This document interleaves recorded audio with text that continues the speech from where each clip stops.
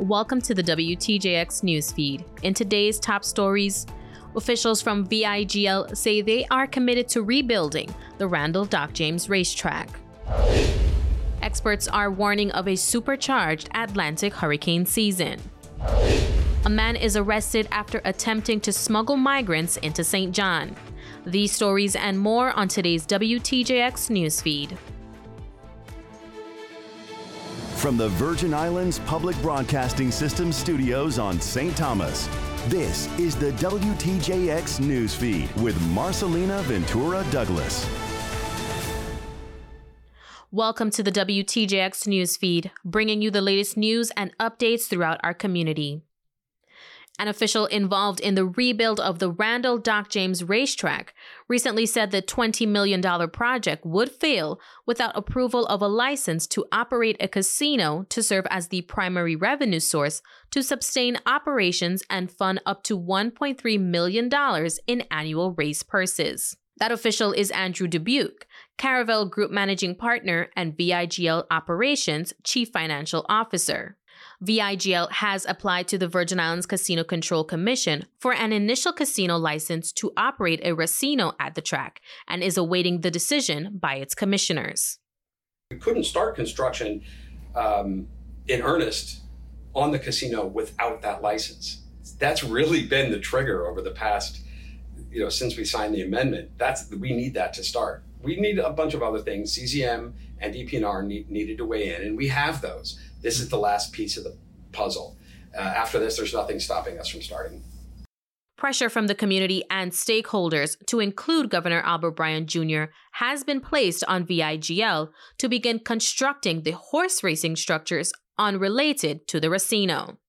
These people, we've given them every chance, and I'm at the point now, and I've asked them point blank, just give up the contract. You could give up the contract, just give it up. We won't charge you a dime, we're good. Just give us back our track. Because the odds of them getting this built is nil to none. Governor Bryan's statements were made earlier in the month in response to a statement by VIGL stating they were awaiting a $5 million subsidy that they have yet to receive from the government. Governor Bryan said that statement was rooted in fantasy and fiction. We negotiated a contract with them in good faith, and then they went to the legislature and tried to get the law to guarantee them something that the contract did not. Senator Javon James Sr., sponsor of the appropriation bill enacted in September of 2022, said the second amended franchise agreement between the government and VIGL calls for the funds to be released 90 days after construction begins. Now, when I passed 34-0340 with the support of my colleagues, I did not include 90 days in the language of the bill. However, the contract supersedes the law. James said the language is clear in the franchise agreement when it comes to giving VIGL control in terms of construction. However, he says VIGL has discretion when it comes to which facilities it will begin building as a part of the overall project. They have the right to decide whether they build the casino first, the racino first, or the running surface. The running surface is not within the conversation of VIGL. Now, if the agreement said that the running surface had to be built before the racino, now that's different. They would have been in breach of contract. So VIGL is in the right when it comes to choosing which part of the track they want to build first, but deciding how they're going to get the $5 million is not determined by them. In response to Governor Bryan's comments, Dubuque maintains that the $5 million could be used towards the overall project to include construction of the racino. Of a large $20 million project, again, another $15 million of it is ours. And we're happy to spend that money. And we have money to spend on this project, and we fully intend to do it. Though construction of the grandstands and other structures could take another year after the racino gets built, Dubuque says VIGL plans to have interim horse racing on or about the day the racino opens. Earlier today, the Virgin Islands Fire and Emergency Medical Services responded to the scene of the closed Beachcomber Hotel on St. Thomas, where they were met with the structure fully engulfed in flames. Jonelle Alexis Jackson, Public Information Officer for the department, has the details. On Tuesday, February 27, 2024, the VIF EMS was quickly dispatched to a structural fire at the defunct Beachcomber Hotel. The emergency call was received at around 10:40 a.m., prompting an immediate response from the hotel company, Units 101 and 207. Upon their arrival, the first responders conducted a swift assessment to gain access to the building, finding the second story engulfed in flames. Through the skilled and coordinated efforts of our firefighters, the blaze was successfully brought under control within 15 minutes, showcasing their dedication to protecting our community and its residents from harm. We are relieved to report that there were no injuries reported in connection with this incident. Following the fire's containment, the prevention unit has been notified and is currently investigating the cause of the fire.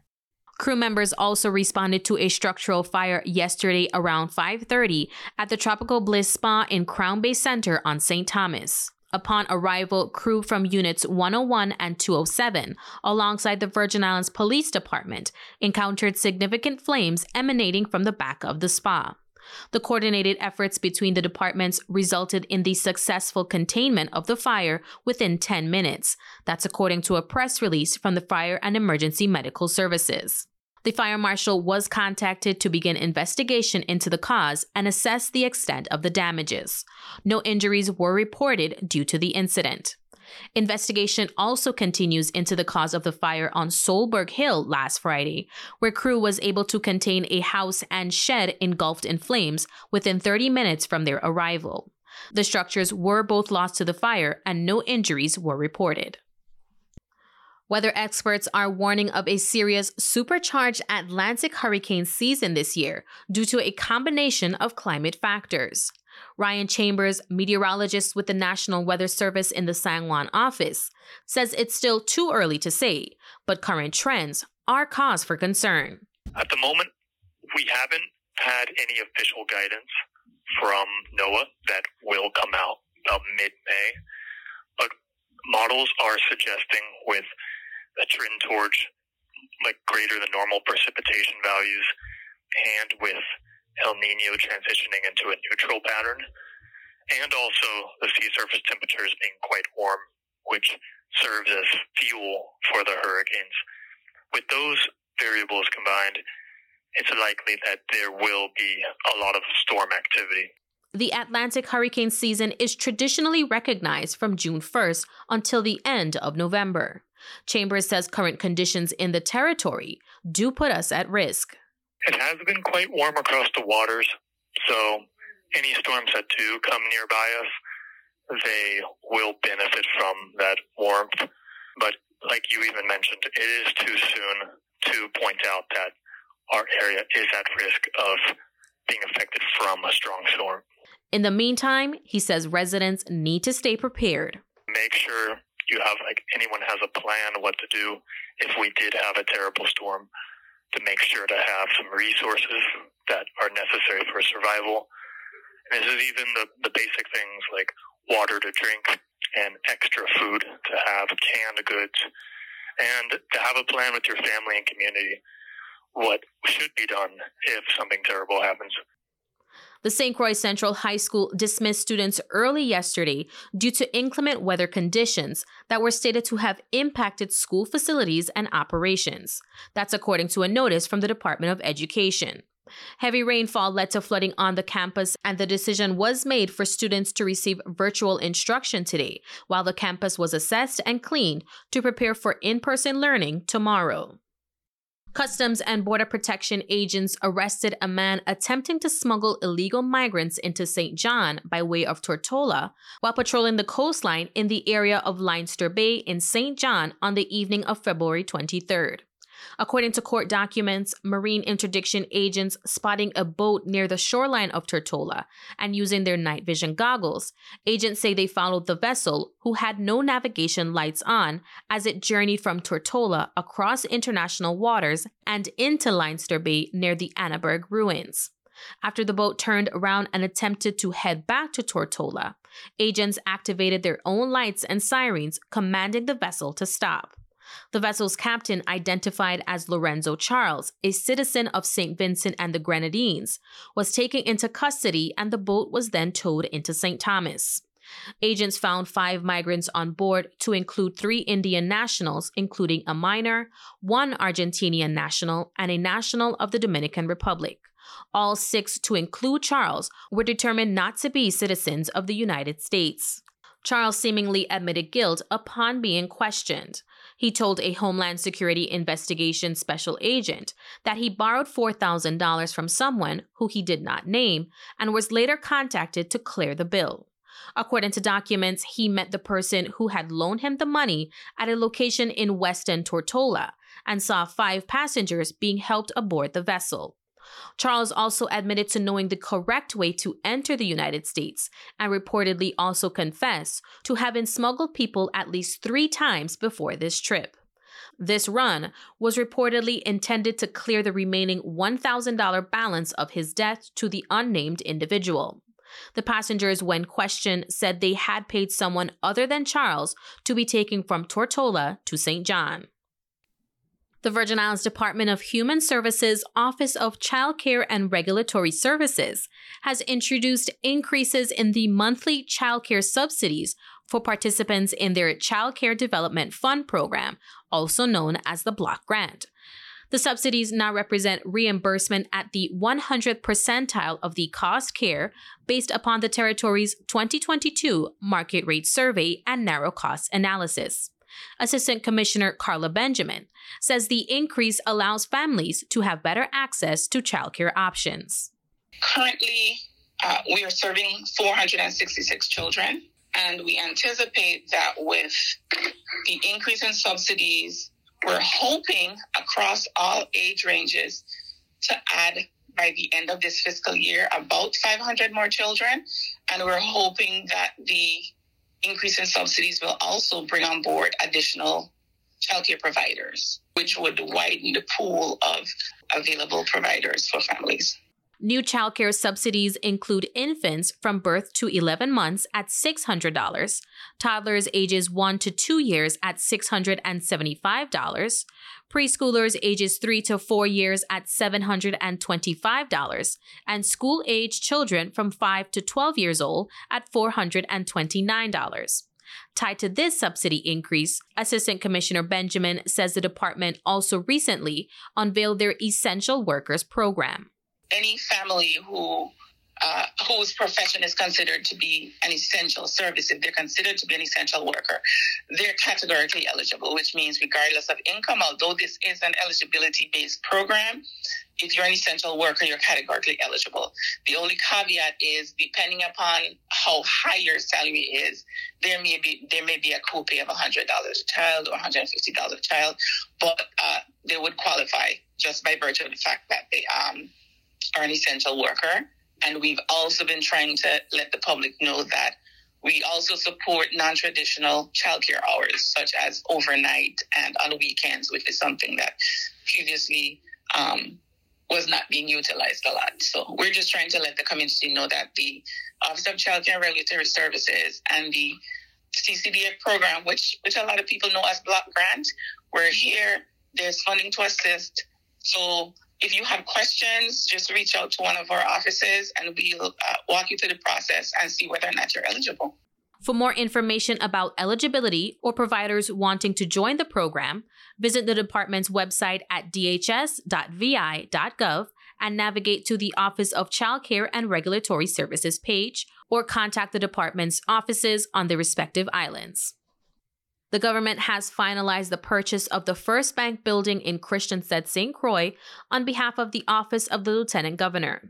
The 34th Legislature appropriated funds in a supplemental budget specifically intended for the purchase of the building at a cost of $1.3 million. The purchase includes the designated parking area located on plot numbers 12, 13, and 14 of King Street in downtown Christiansted. That amounts to 0.36 acres of property. In a release, the Office of the Lieutenant Governor shared that the property will house the Division of Banking, Insurance, and Financial Regulation, the Division of Corporations and Trademarks, the Office of the Tax Collector, the Passport Acceptance Facility, and the Virgin Islands Ship Medicare Program. Cashiers will also be available at the location to receive payments for services rendered by the mentioned divisions. Enthusiastic St. Croix Middle School students competed in the 42nd annual Math Counts competition. Hosted by the Department of Education, St. Croix District Math Coordinator Juanita Bonique says 4 teams competed to see who would face off against the St. Thomas District winners. I'm proud of what happened. And so the team ranking that I have in front of me is that the Good Hope Country Day School won. And then second place went the Church of God Holiness Academy, followed by Ricardo Richards Elementary School, and then Pearl B. K-8 School, Pearl B. Larson K-8 School. Good Hope Country Day School 8th grader Teague Gleason was the #1 individual winner, followed by his schoolmates Eric Summer and William Simon. Nala Hendrickson from the Church of God Holiness Academy, she got 4th place. 5th was Nazir Joseph, Church of God Holiness Academy. 6th is A.J. Morrow, and he's from the Good Hope Country Day School.